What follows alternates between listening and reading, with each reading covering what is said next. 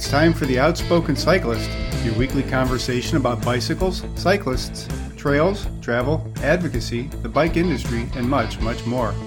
You can subscribe to our weekly podcast at outspokencyclist.com or through your favorite podcatching app to listen anytime. Now here's your host, Diane Jenks.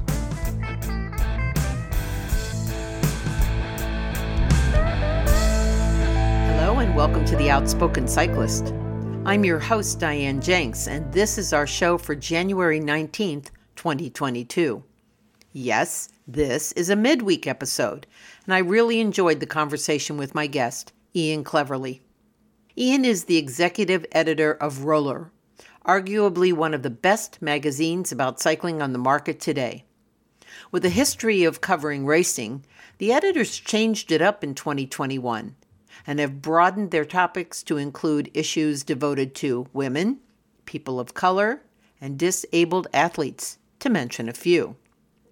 As more and more publications disappear from newsstands and even from subscription, Roller is one lovely magazine that is still not only being published, but is thriving. In fact, issue number 1 is a hot commodity on the market, if you can find one, fetching a tidy sum. Ian, who is stuck at home like many of us, is a fun conversationalist, and I really enjoyed the time we spent chatting. I hope you enjoy our conversation too. Hello, Ian. Welcome to The Outspoken Cyclist. Thanks for being my guest this week. How's London? London is lovely and sunny, clear blue sky. Thank you for asking. Okay then. Well, and in January, that's probably a good thing. It's very rare, I can assure you. Yesterday was grey and drizzly, so we were overdue a nice sunny day. London. Yeah, that's more like Cleveland, that grey and drizzly thing. So let's talk a bit about your magazine. All right, I want to hear your pronunciation. I pronounce it Roller. A harder L, Roller. Roller. Roller. Yeah, I find that Americans struggle with the pronunciation more than most. And probably sort of go a bit too over the top, but Roller. Yeah, we go with that. Okay, we'll do that. So I remember seeing my first issue of the magazine. It was such a beautiful magazine. The only other one that I can remember that was similar to that, and it only had a few issues, was Asphalt by Patrick Brady. That was a pretty magazine too. Oh, I don't remember that one. Was that like way back? It was way back, and it was just a few issues, but it was one of those really beautifully produced publications like yours. So it's evolved a lot since then. Tell us about the magazine and the kind of work you're doing. Okay, so if you want to roll back to the very beginnings, it was founded in 2006. The founder and editor was a friend of mine by the name of Guy Andrews. It was backed by Simon Mottram from Rapha, and it was published 4 times a year to start with, and it was very thin.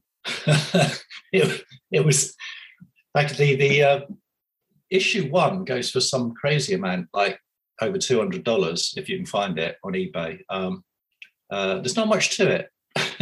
To be honest, but we gradually sort of built up. I joined a couple of years later, and we've grown and grown since then. And we now publish 8 times a year. And of course, it's not just the magazine. We have a wonderful bike show, which is formerly called the Roller Classic, and it's renamed last year when it was held, to Roller Live. And the website and podcasts and all sorts. It's doing okay. It's been interesting during lockdown to see how the business has evolved and changed, because obviously when there was the initial lockdown, it was panic stations. It's like, how are we going to survive this? And our take was to take the magazine off the newsstand altogether and be subscription only, or you can buy individual issues, but essentially, we appealed for people to subscribe, and they did. So we now have a record number of subscribers, which is kind of rather against the grain for the current trend in publishing industry. And we've also kind of broadened our demographic somewhat, because we used to be purely racing content driven, and we kind of thought we're kind of shooting ourselves in the foot here somewhat. So we actually looked slightly outside of racing. As long as it's people on bikes, we're happy. And it's been very well received. So no complaints here. Well, it's really a well put together piece. I remember the original Velo News when it was published out of Brattleboro, Vermont, many, many decades ago. It was actually like a newspaper. It was on newsprint. And now it's now it's like ceasing publication as far as print goes. But your magazine is just beautiful. It uses great paper and graphics and photos. It really does a nice job. I noticed also that you publish in multiple languages. Do you speak any of these languages besides British English? I wish. Un peu de français, c'est tout. Thankfully, our editor, Andy, is fluent in French and Italian, so that helps. But no, we have an Italian editor in Italy and a Spanish editor for Volata in Spain. So that's just me being lazy, mind you. I really should address it. Yeah, me too. And I don't. Yeah. The older I get, the less likely I will probably speak more languages. Let's talk a little bit about what we had planned to talk about, which is the upcoming cycling season, some of your thoughts about it. And the first topic that you brought up, which is what everybody brings up, is gravel. It's just gone crazy. Now, we used to look at riding a bike as wherever you rode it, that was just, you were sport riding as if you weren't racing. Gravel has turned into something completely different. Where do you think it's going? And do you think that the UCI really needs to get involved? That's a great question. I would rather they didn't, to be honest, because I get the feeling that it's a great scene right now as it is. So stay out of it and leave it alone. But they probably won't. And yeah, I mean, when I was a kid, we used to call it rough stuff.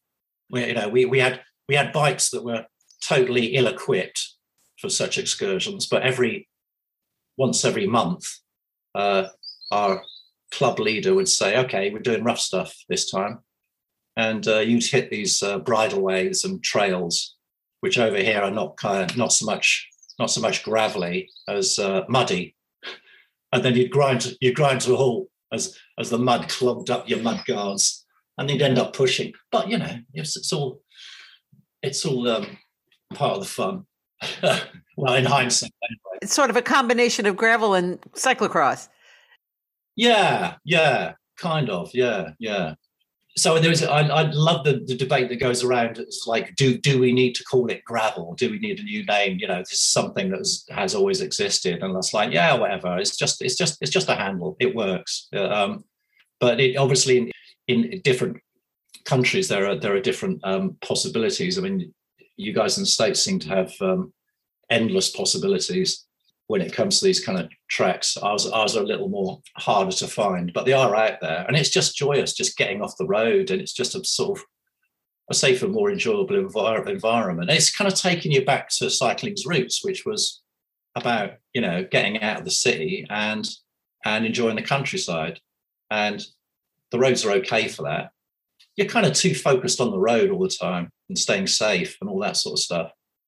And I've always loved off-road. I mean, I was always a big cyclocross racer. So, but it's also going back to the kind of the original mountain biking ethic as well. So it is a cross between those disciplines. But it's all good for me. People on bikes. Well, don't you think that part of the name gravel, the word gravel, helps to sell more product too? I mean, we're looking at, let's get a gravel bike. Well, we used to call it a sport bike or a touring bike or something else, and now it's a gravel bike. Well, I can tell you that's basically most of our advertisers. That's all they want to advertise is gravel bikes. Interesting. Yeah, that's the way the industry is pushing, and I don't blame them. I really don't. And then a couple of years down the line, it will be something else, won't it? Well, yes, sure. Now it's electronics and disc. I don't know what's going to be next, and I don't want to look down that road yet. It's too soon. We're just getting used to this stuff after coming off the mechanical stuff. So, what about these components and the supply chain? What are you hearing about supply chain? Is it getting any better over there than it is here?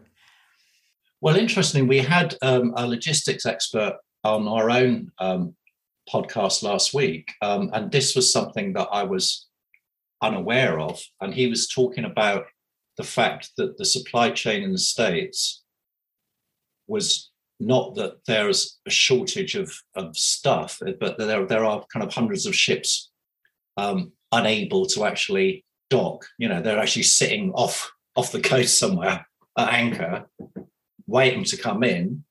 And it's the chassis of the lorries or something like that that's an issue, something to do. Yeah, there are not enough drivers. There are not enough trucks. There are not enough berths at the docks. And when there's a storm, a lot of these ships are overloaded with containers, and the containers tip over, end up at the bottom of the Pacific, and then you lose the cargo. So some things are loosening up, but yeah, I don't know when this is all going. Now they're even talking about that the bubble of people riding bikes and wanting more equipment is going to burst soon. And then we're going to have too much excess inventory. Now, I'm not sure that's true. I think a lot of that is speculation. But I was just wondering what you were hearing on your end of the world. Does this mean that beachcombers in the States will find Shimano components washing up on the shore over the coming months? Where will they go? I don't know. The sharks will get them. It's fine though. You imagine whole group set on the beach. Wouldn't that be nice? We'll have beachcombers looking for bike parts. Let me take a moment to reintroduce you. We're speaking with Ian Cleverly. He is the executive editor of, let's get this right, Roller. Pretty good. Magazine. Great magazine. It's fabulous. If you do not get it, you should. It is subscription. Well, there are no newsstands anymore. Practically nobody goes out. So you made mention in our original email when we started getting ready for this conversation about how Brexit has impacted England and the bicycle business. Well, the interesting thing is that the viewpoint from over here is that it hasn't even really started yet. So it's bad enough already. So if I go into my local bike shop and say, have you got an 11-speed cassette for whatever, the chances are they'll say no, and we can get you one. It might be with you in 3 months. It might be longer. It's really hit and miss. The whole impact has not really been felt to a great extent, but everybody says that this year is the next few months is when it's really going to hit the fan, as it were. It's the paperwork, import duties, it's carnage. Just sending a parcel to anyone in Europe now, they will end up getting a bill, and having to pay money to get it out of, pay duty to get it out and get their things delivered. It's frankly a complete disaster. The British public, in their misguided idiocy, have shot themselves right in both feet. But there you go. You have to do it. Well, that brings up a question about the cost of bicycles and components are so high already. Now you're going to add a duty to it when you ship it. It sounds like you might be pricing a lot of people out of the market. Absolutely, as if it isn't high enough already. It's not good. It struck me when I went to my local velodrome a few weeks before Christmas and watched some racing there. And I used to race on the track, and at the risk of sounding like an old giffer who just kind of harks on about how great everything was back in the day, when I raced at the track, you had a steel frame, you had, ordinary spoked wheels. Your bike would cost, $500 tops. Now everybody's just riding track league on carbon frames, carbon wheels, just to do the local track league. I find it mind-boggling, really. You'd almost wish it would like the Japanese Keirin league, where everybody had to ride this. They have to ride the same bike. Right. Yeah. Yeah. And so you wonder how young people can get into the sport. How are we going to grow the sport when it costs thousands of dollars to get a kid on a bike? Yeah, it's very disconcerting to me. I've been in the bicycle business a long, long time. I've never seen anything like this. Let's take a real short break. And when we come back, we're going to talk about the Women's Tour de France, and we're going to talk about Patrick Lefevere and a bunch of other stuff. You're listening to The Outspoken Cyclist.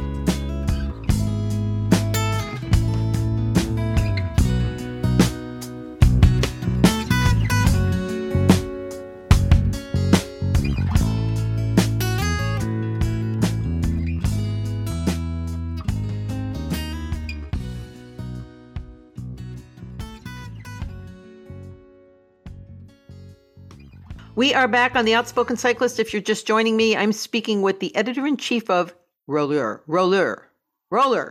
Ian Cleverly. And we've been talking about the bicycle business in general, but now we're going to kind of hone in on some of the stuff that's going to happen next year. Big race next year is the Women's Tour de France. And I think there's a lot of excitement around it. There's going to be a lot of great racing. Women's racing is exciting as it is. Tell me what you think about the Tour de France for women and about women's racing in general. The introduction of the Tour de France Femmes, long overdue, much to be celebrated. What I found interesting was the take of, before they actually announced that it was going to be happening, was the take of some people, including some race organisers of excellent pre-existing women's World Tour races, was why do we need a women's Tour de France? Why do we need to keep pushing that? Wouldn't it be better to focus on the races that are already there and that are doing a great job? And I have a lot of sympathy with that view. But, and this is a big but, nothing has the pull or the power of the Tour de France. You can't fight it. What I did find irritating about it was how long it took ASO to come round to the idea, and making up all sorts of excuses as well about financial, it doesn't have the pulling power and yada yada. It's just like I never bought it. But they did get around to it, so fair play to them. I mean, this is a great, I thought, little anecdote from our editor Andy when he was interviewing Christian Prudhomme, the race director, a few years back. And at the end of the interview, he started asking him about podium goals and saying, Monsieur Prudhomme, don't you think this is an outdated concept in this day and age? And he literally did not understand the question. He was literally shrugging his shoulders and going, sorry, why is this an issue? And you kind of thought, yeah, come on, mate, you're in the last century here. So, yeah, a women's Tour de France, good, basically. It is good. Who should we be watching? Who do you think is going to be the podium 1, 2, 3 spot? Do you have any ideas? Right now, no. You'd have to see how the kind of the early season races pan out. I mean, I could almost guarantee that the top spot will come from the Netherlands. But other than that, you could perm any sort of 3 or 4 from there. Yeah. It's good to see women's racing starting to get some legs, though, or wheels, whichever way you want to put it. So Now we come to Patrick Lefevre. So he was not into women's racing. He would never do blah, blah, blah, blah, blah. And now suddenly he's supporting a women's development team in Belgium. It seems like a big U-turn. What do you think? Well, if I referred to Prudhomme as something of a dinosaur, then Lefevre is a dinosaur par excellence, isn't he? I mean, the man is just... but again, credit where credit's due. I don't know who or what has changed his mind along the line, but I'd say the sort of jury's out on that one. I don't think it's right at this point to criticise somebody who's back in a women's team. But we'll have to see how that pans out. Hopefully, but hopefully he's doing it seriously and not just to sort of tick a box and appease people. Right, as a knee-jerk reaction. Yeah, I agree. I hope he actually puts the money behind it and really does the work. So, and that kind of brings me to the whole idea of sponsorship and how strange sponsorship is with cycling. So I spoke with Sylvan Adams not too long ago, who's, the Israel Startup Nation founder. And his thoughts were along the lines of it should be an Italian team, it should be a French team, it should be a British team, and then sponsors can come along to support that. But that's not the way it works in cycling. So I'm wondering what would bring a sponsor into the sport and what would take a sponsor out of the sport from your perspective? Well, if we're talking in terms of women's cycling, it's surely all about the coverage, which has increased exponentially. I mean, since I got GCN Plus, which started up, what was it, just over a year ago, around there, I've seen so much more women's cycling, so much more. It's just like it's easily accessible now. It's out there. It's still got a long way to go. Some of the races in the mainland Europe, they will only show bits of it, but there's so many more races now where you can see an awful lot more of it. So as a sponsor, it's about getting bang for your buck, isn't it? The more coverage they get, the more sponsors they get. Simple as that. I can't see a return to kind of national teams like Sylvan Adams was suggesting as being a way forward. That seems like a retro step to me. That's something from the 1950s. Interesting. And the increased mixing of nationalities and teams, to my mind, is only a good thing. I see the more nationalities you have on a team, the better, as far as I can see. Well, that's a good point. I guess his analogy was in professional sports here, like it's the Cleveland Browns or the Pittsburgh Steelers or the whatever it is, and you still have players from all over the world. But I see your point. I didn't think back to, the way it used to be. As long as we see sponsors, it's when these teams have really good riders and then the sponsor isn't getting his or her bang for the buck and then they just disappear. And suddenly you have riders kind of floating out there without contracts. And you don't want to see that. You want to see these riders be able to make a living, and men and women. Well, a great example of a modern sponsor who is doing good work is there's a team called Uno X, who have been had a male team for the last few years, and announced at the end of last season they'd be launching a women's team. Now, Eleanor Barker, who's a British rider, was riding at the Olympics and took a pregnancy test during the Olympics, found she was pregnant, contacted the team, and the team boss, this is a Scandinavian team, I think this is kind of relevant, and the team boss said, so even though she signed for the team, hadn't even launched, team boss said, yes, of course, of course you're fully supported and you'll be on maternity leave. That, the the same as any of my other employees. Why wouldn't you?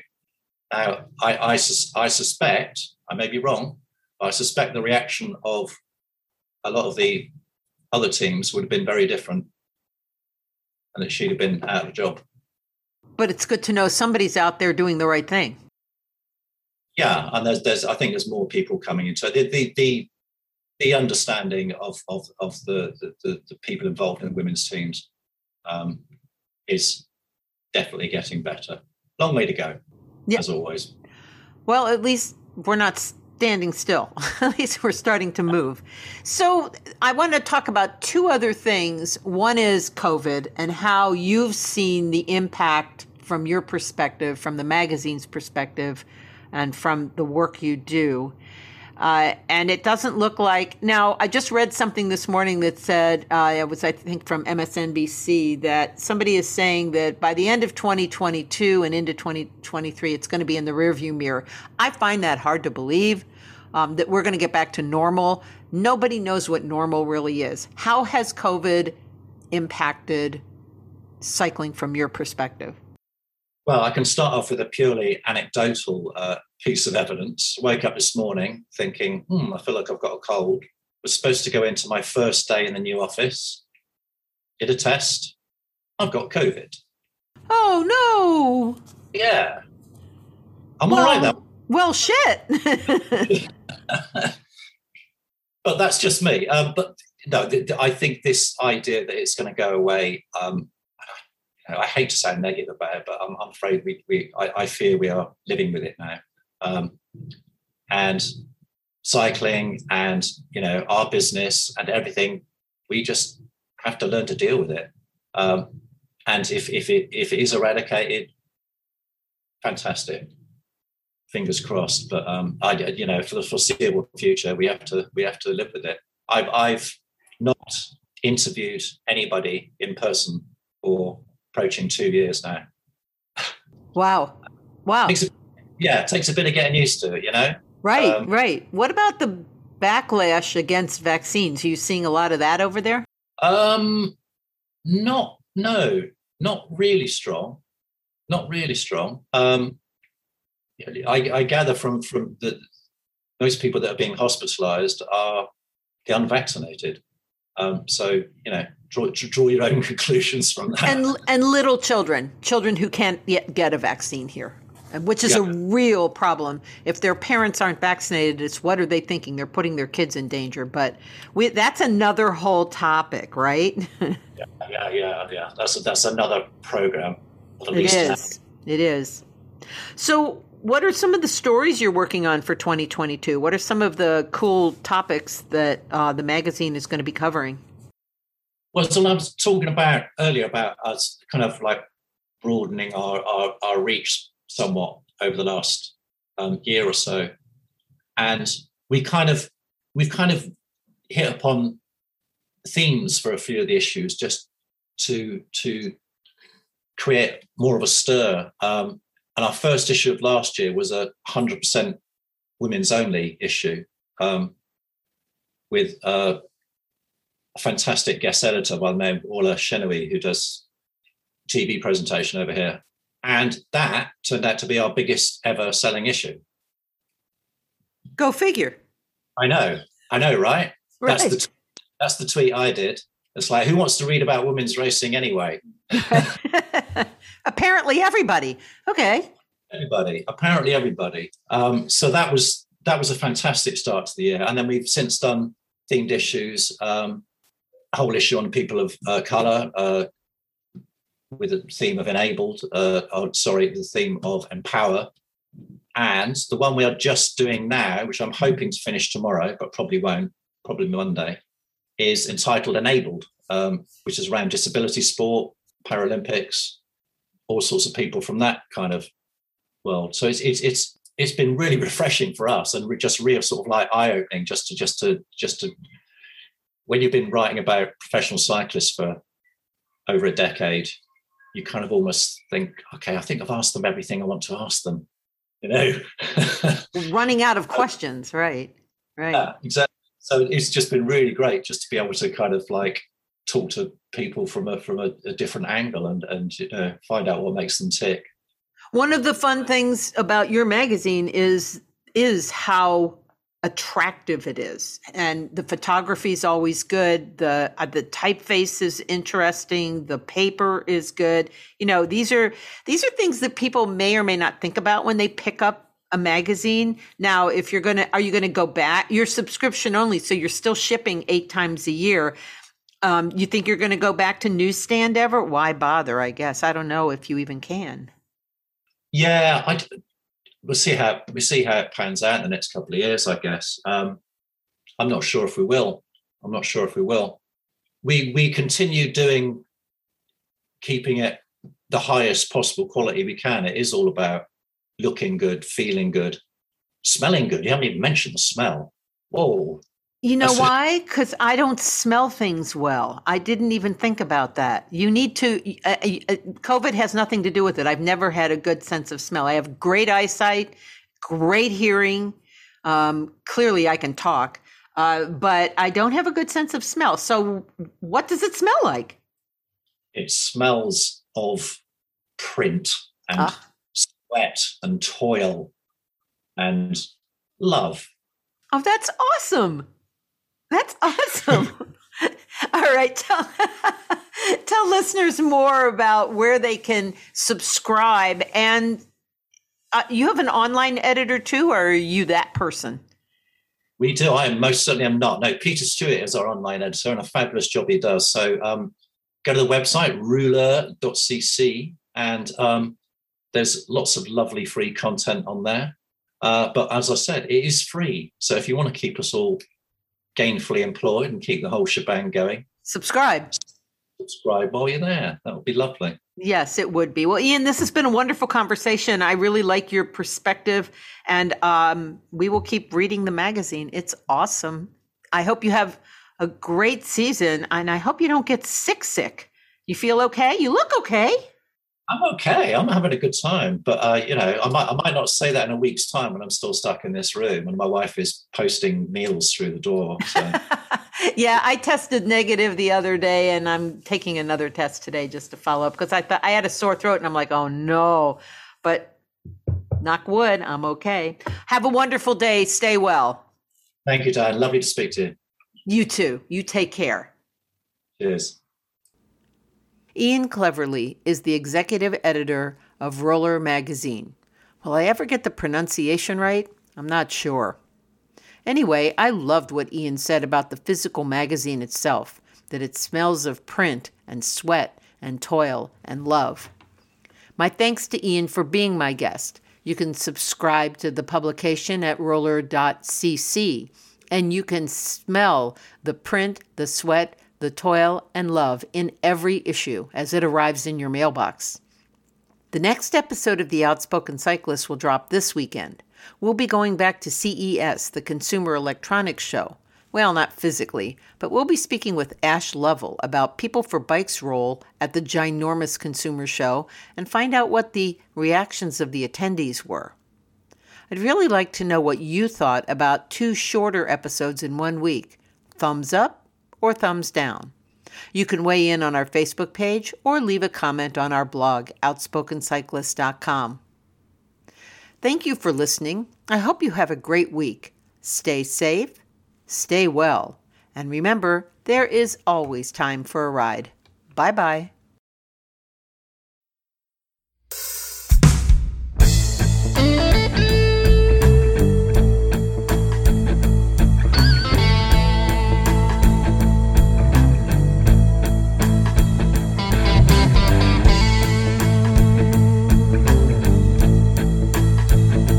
Thanks for joining us today on The Outspoken Cyclist with Diane Jenks. We welcome your thoughts and contributions on our Facebook page, or visit outspokencyclist.com to leave a comment on any episode. We will be back next week with new guests, topics, conversations, and news from the world of cycling. Subscribe to the show in your favorite podcast app and you'll never miss an episode.